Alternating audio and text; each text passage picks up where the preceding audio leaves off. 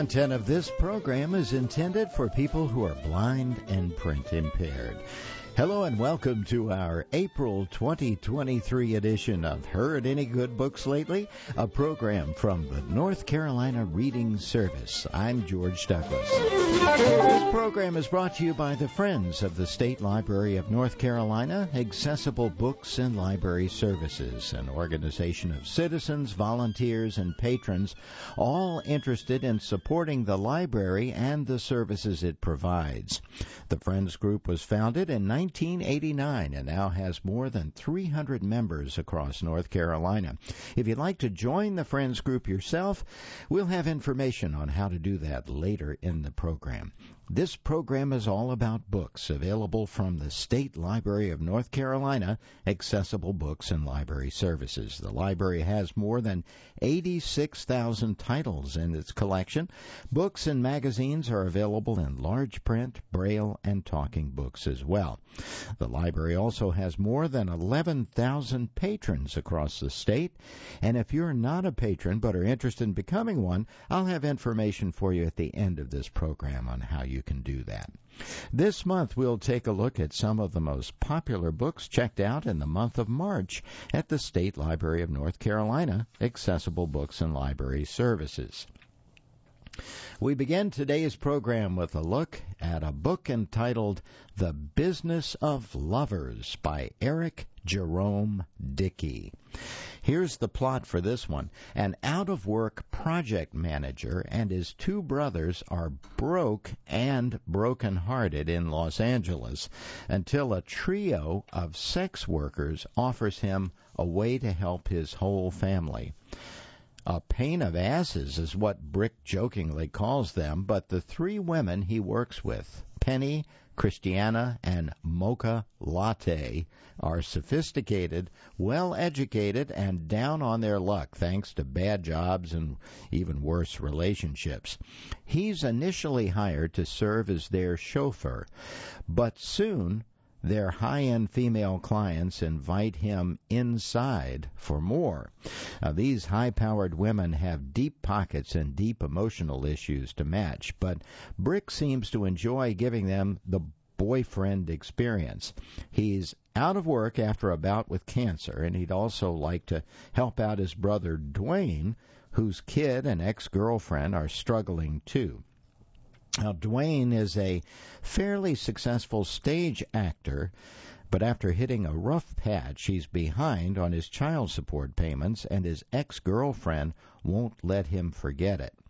Their other brother, Andre, meanwhile, has managed to turn his unfortunate run-ins with the cops and other hazards of being black in America into a popular comedy routine. The brothers see Los Angeles from all angles, from its high-end hotels to its neglected homeless population. And education alone can't guarantee survival in California's unforgiving real estate market, especially not for people of color. But love can help or hurt their chances, and when it goes wrong, as Dwayne's ex observes, love spares no one. We all pay. Brick's neighborhood is also home to fictional bill collector Ken Swift, and here Dickey, before We Were Wicked, 2019, etc., has left an Easter egg for readers to find. In this sensual road trip across Los Angeles, there are deep conversations, adult situations, and a sweet love story at every turn. Once again, that book is called The Business of Lovers, and it's by Eric Jerome Dickey. Now let's take a look at a nonfiction book that was very popular this past month at the library. It's called A Concise History of Spain by William D. Phillips and Carla Ron Phillips. The rich cultural and political life of Spain has emerged from its complex history, from the diversity of its peoples, and from continual contact with outside influences. This book traces that history from prehistoric times to the present, focusing particularly on culture, society, politics, and personalities. Written in an engaging style, it introduces readers to the key themes that have shaped Spain's history and culture. Now, these include its varied landscapes and climates, the impact of waves of diverse human migrations, the importance of its location as a bridge between the Atlantic and the Mediterranean and Europe and Africa, and religion, particularly militant Catholic Christianity, and its centuries of conflict with Islam and Protestantism, as well as debates over the place of the Church in modern Spain. Illustrations, maps, and a guide to further reading, major cultural figures, and places to see make the history of this fascinating country come alive. Once again, the name of the book is A Concise History of Spain by William D. Phillips and Carla Ron Phillips.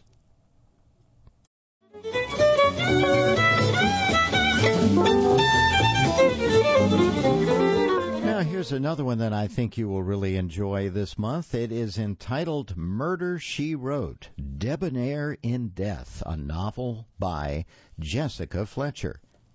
Here's the plot for this one. Cabot Cove takes another step toward becoming the murder capital of the world. Jessica Fletcher is back in her lovely Maine coastal town after solving a murder in South Carolina.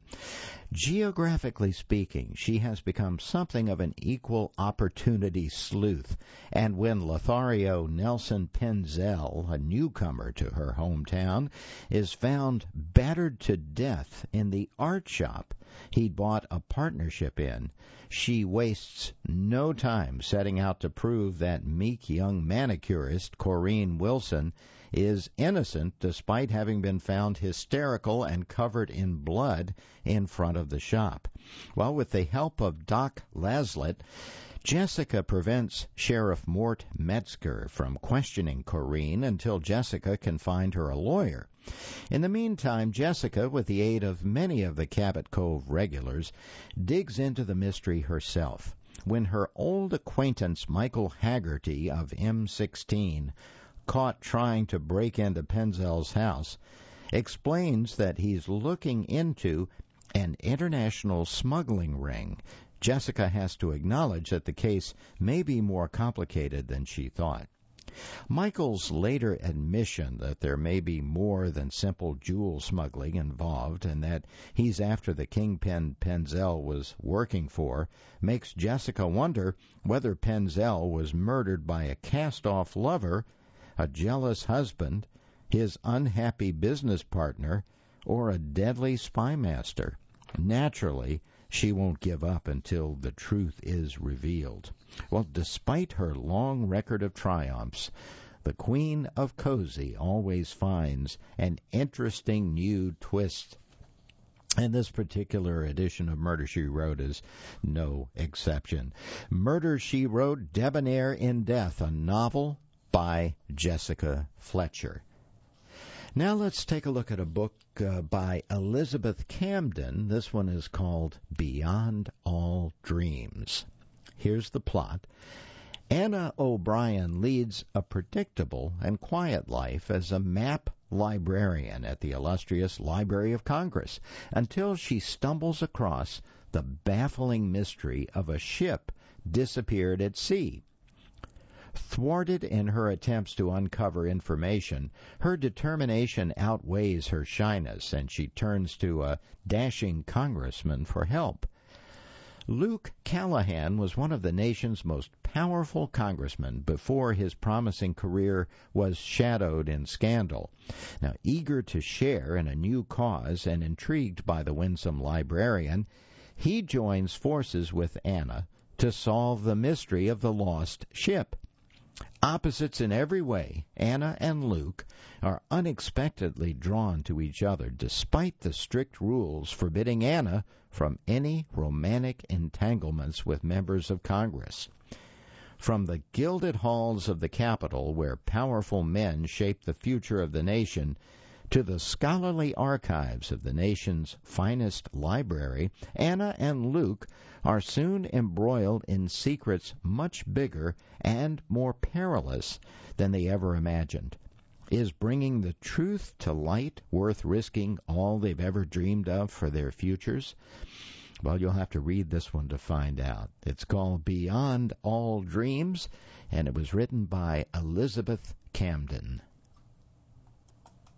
Now let's go back to another nonfiction book that was very popular this past month at the State Library. This one is called The Zen of Therapy, Uncovering a Hidden Kindness in Life by Mark Epstein.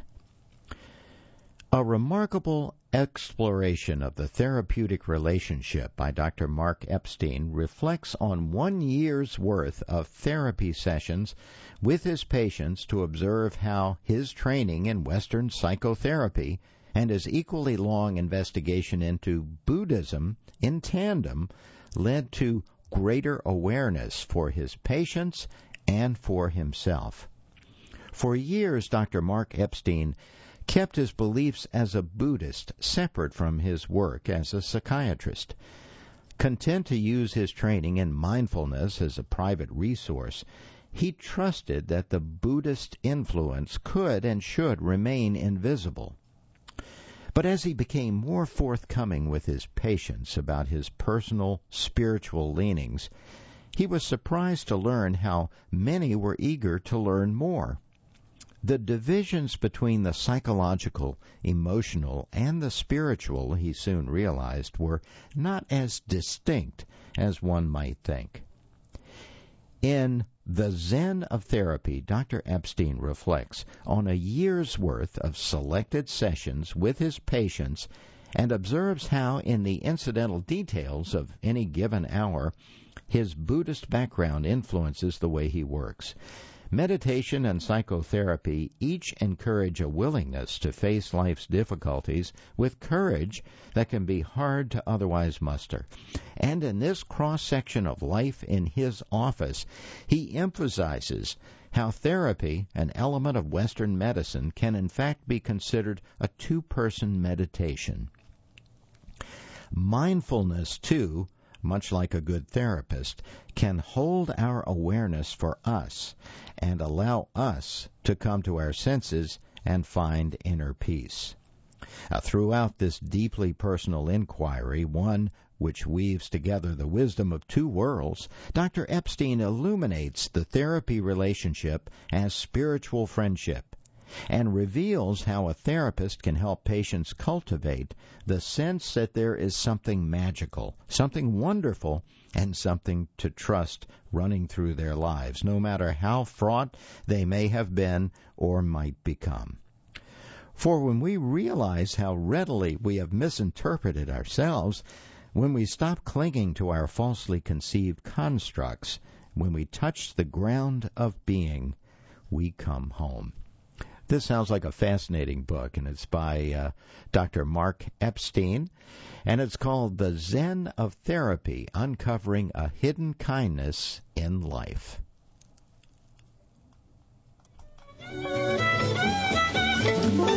And you're listening to our April edition of Heard Any Good Books Lately? An exclusive production of the North Carolina Reading Service. I'm George Douglas. Thanks for joining me today.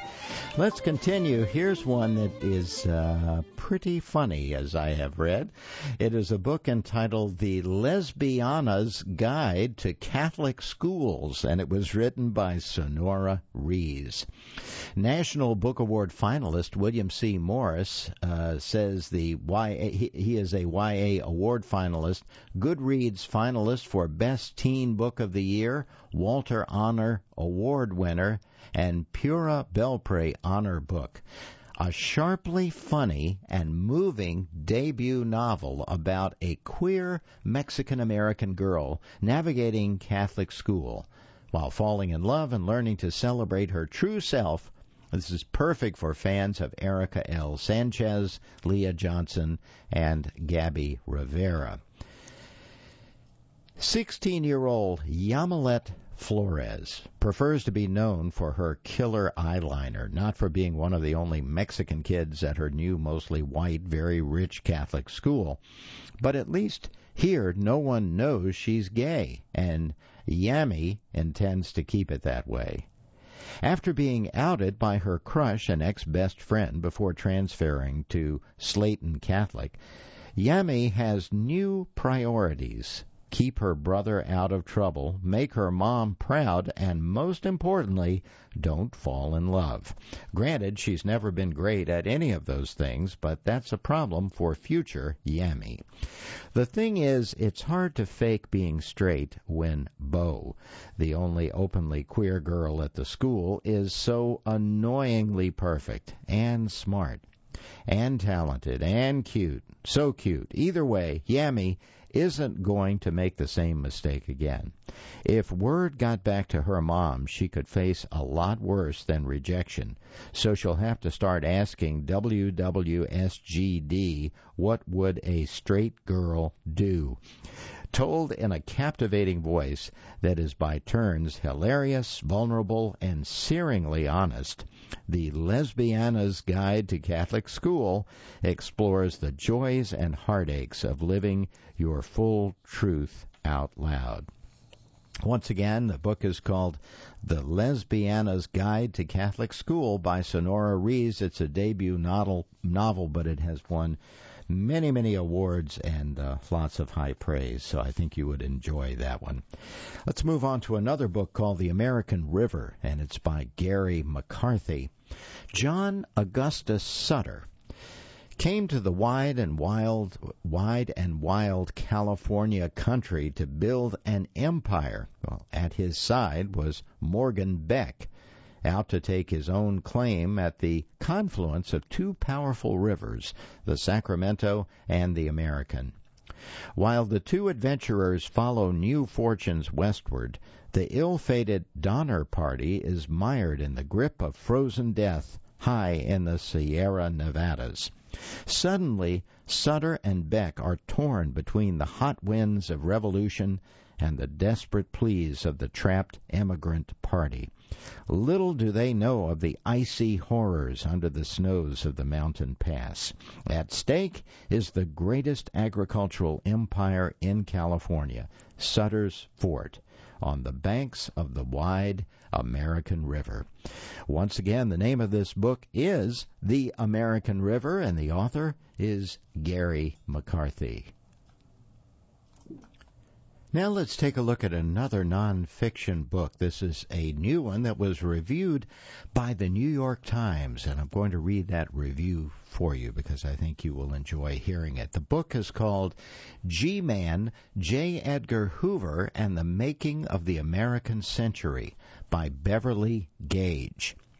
The first major biography of the FBI director in nearly 30 years, the book by Beverly Gage revises our conception of a man often remembered as little more than a cartoon villain.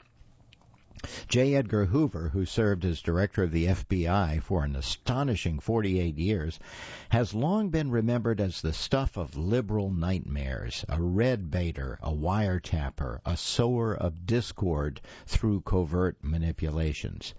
As the Yale historian Beverly Gage makes abundantly clear in G-Man, her revelatory new biography of Hoover, all of this is true, but by casting him as a rogue actor, Gage argues we neglect to see Hoover for who he really was, less an outsider to the so-called post-war consensus than an integral part of it.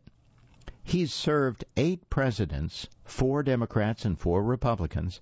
For all the sunniness projected by the American century, Hoover was its shadow, ever present and inextricable. This book doesn't rescue Hoover's reputation, but instead complicates it, deepening our understanding of him and, by extension, the country he served. The myth of American exceptionalism relegated him to caricature, a supervillain who managed to cling to power only through devious means. But as G-Man vividly shows, Hoover was an exceedingly popular figure for much of his career. In the 1960s, while leading a surveillance and harassment campaign against Martin Luther King Jr., Hoover, irked by King's criticisms of the FBI, told a group of reporters that King was the most notorious liar in the country. Today, when even right-wing Republicans heap praise on King, Gage reminds us that it was Hoover, not King, who enjoyed a public approval rating of nearly 80%. But there were already signs that this consensus was cracking. In 1964, President Lyndon Johnson exempted the 69-year-old Hoover from mandatory federal retirement at 70. Despite what both men may have believed at the time, Gage says that this reprieve wouldn't end up doing Hoover many favors. He was already being derided behind his back by some of the younger agents at the Bureau.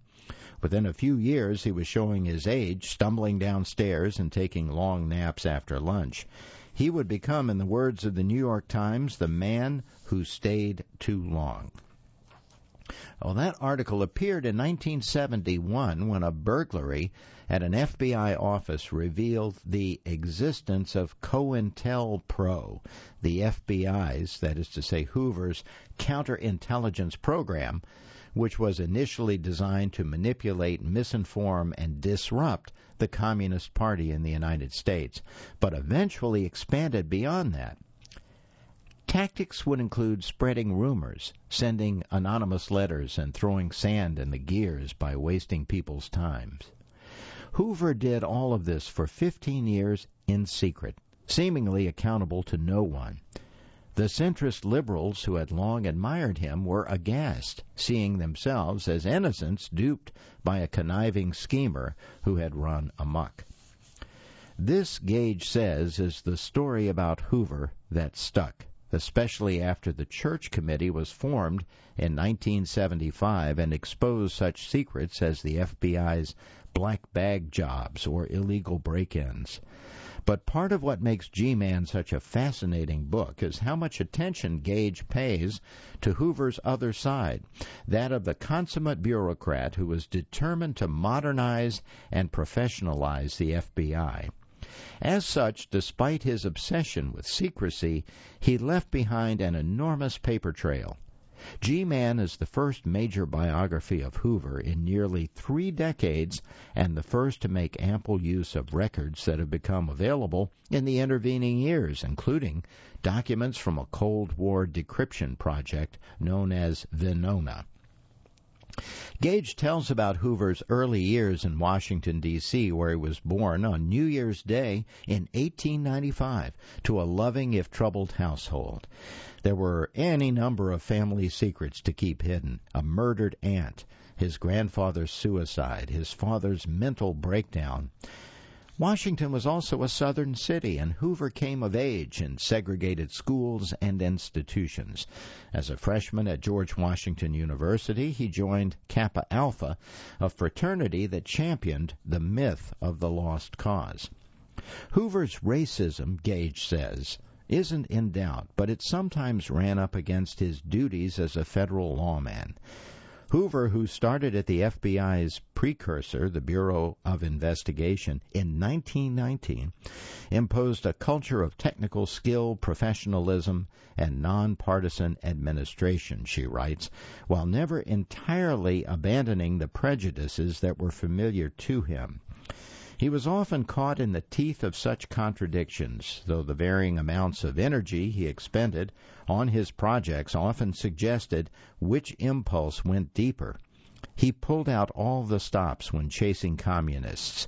He pleaded limited jurisdiction when it came to protecting the civil rights of black people in the South. Even as the FBI went after the Ku Klux Klan, which the conservative Hoover saw as a threat to law and order, he would keep referring to both sides of the racial issue. According to him, nonviolent civil rights activists were provocateurs who could actually generate violence by stirring up unnecessary trouble. Additional contradictions emerged from Hoover's blending of the personal and professional. His steadfast deputy at the FBI, Clyde Tolson, was also his steadfast life partner, Gage writes, though that didn't stop Hoover from participating in the Lavender Scare of the 1950s, establishing a program to monitor sex deviants. But again, he reserved his zeal for tracking down communists. When his friend Richard Nixon ascended to the White House for the 1968 election, Hoover held on to his job, but barely. Despite Nixon's lavish tributes to Hoover upon his death from a heart attack in 1972, Nixon wanted Hoover to do more of his political bidding and had been trying to find a way to get him to step down without the spectacle of a firing.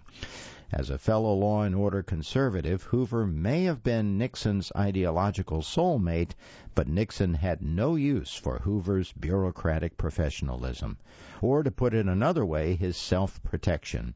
Hoover demanded that nebulous potential illegal requests be put in writing. After all, the grand old man of domestic law enforcement had hung on for as long as he did because he was extremely shrewd. Hoover had no intention of being the fall guy, Gage writes. This is a humanizing biography, but I wouldn't call it a sympathetic one, says the reviewer. As Gage shows, Hoover accrued too much power and racked up too many abuses for him to be worthy of that. What she provides instead is an acknowledgement of the complexities that made Hoover who he was, while also charting the turbulent currents that eventually swept him aside. Today, the once mightiest of G-men has few admirers and almost nobody willing to claim his legacy, she writes, even within the FBI. Once again, the book is entitled G-Man, J. Edgar Hoover and the Making of the American Century, and it's by Beverly Gage. And that was a little bit lengthy, but I hope you enjoy that wonderful review from the New York Times about that great new book by J. Edgar Hoover.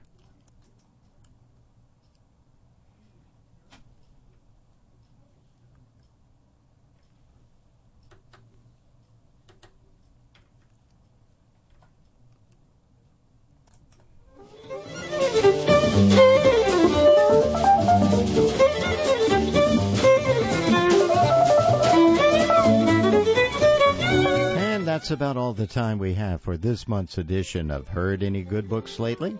I'm George Douglas. I hope you enjoyed it. If you'd like more information about how to become a patron of the State Library of North Carolina, Accessible Books and Library Services, simply Google or search for Accessible Books North Carolina Library or call toll-free 888-388-2460. Once again, that's 888-388-2460. You can also use the same numbers and website to join the Friends of the State Library of North Carolina, Accessible Books and Library Services. It is that wonderful organization that sponsors this monthly feature on books. This program is intended for people who are blind or print impaired. Heard Any Good Books Lately will be available right after the broadcast at our website, ncreadingservice.org. So long until next time.